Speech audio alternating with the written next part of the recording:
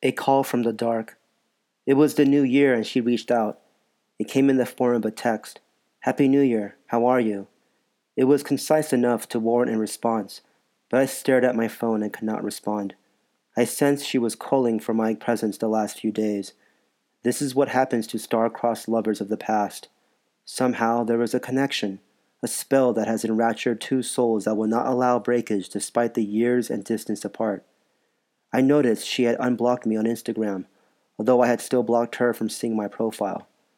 I noticed she had befriended her ex-husband, that scoundrel which caused a residual emotional wreck upon me throughout the years I was with her.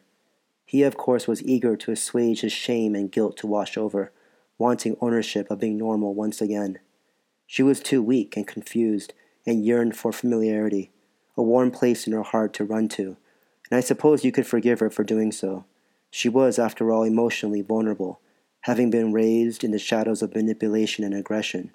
She was in need of desperate consolation, of validation, and she in turn reached out back to men who had deliberately hurt her. And in so doing, her heart began to unravel the memories of yesteryear of men she had loved and lost. Naturally, the memory of me, who I would vouch to be the most valiant of the bunch, stood out. So she made haste and began to approach me in wanting that connection of which her heart and lonely soul cherished. She asked how I was, and how was I to answer?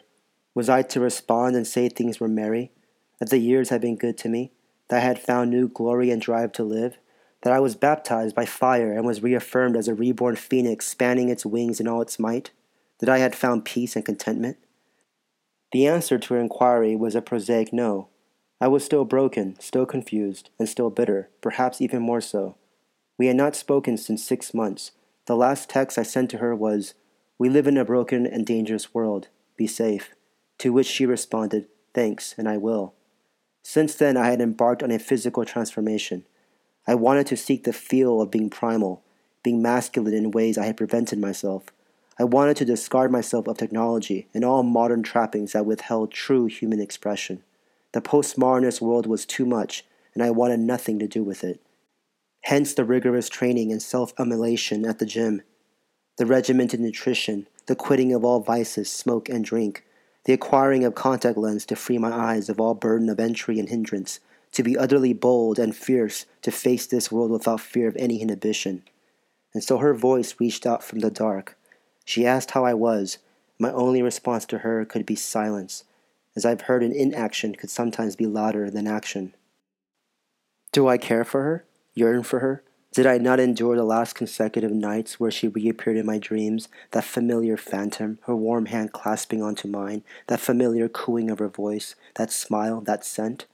Yes, she did. And I awoke feeling nothingness, and this feeling too was familiar, as I readied myself for my Spartan regime. I prepared my black coffee, my boiled vegetables and eggs. I shaved my head and donned on my sweats. I inserted my headphones and took one look into the mirror and gave myself a hard stare, a grimace, teeth clenched, brows furrowed, eyes piercing.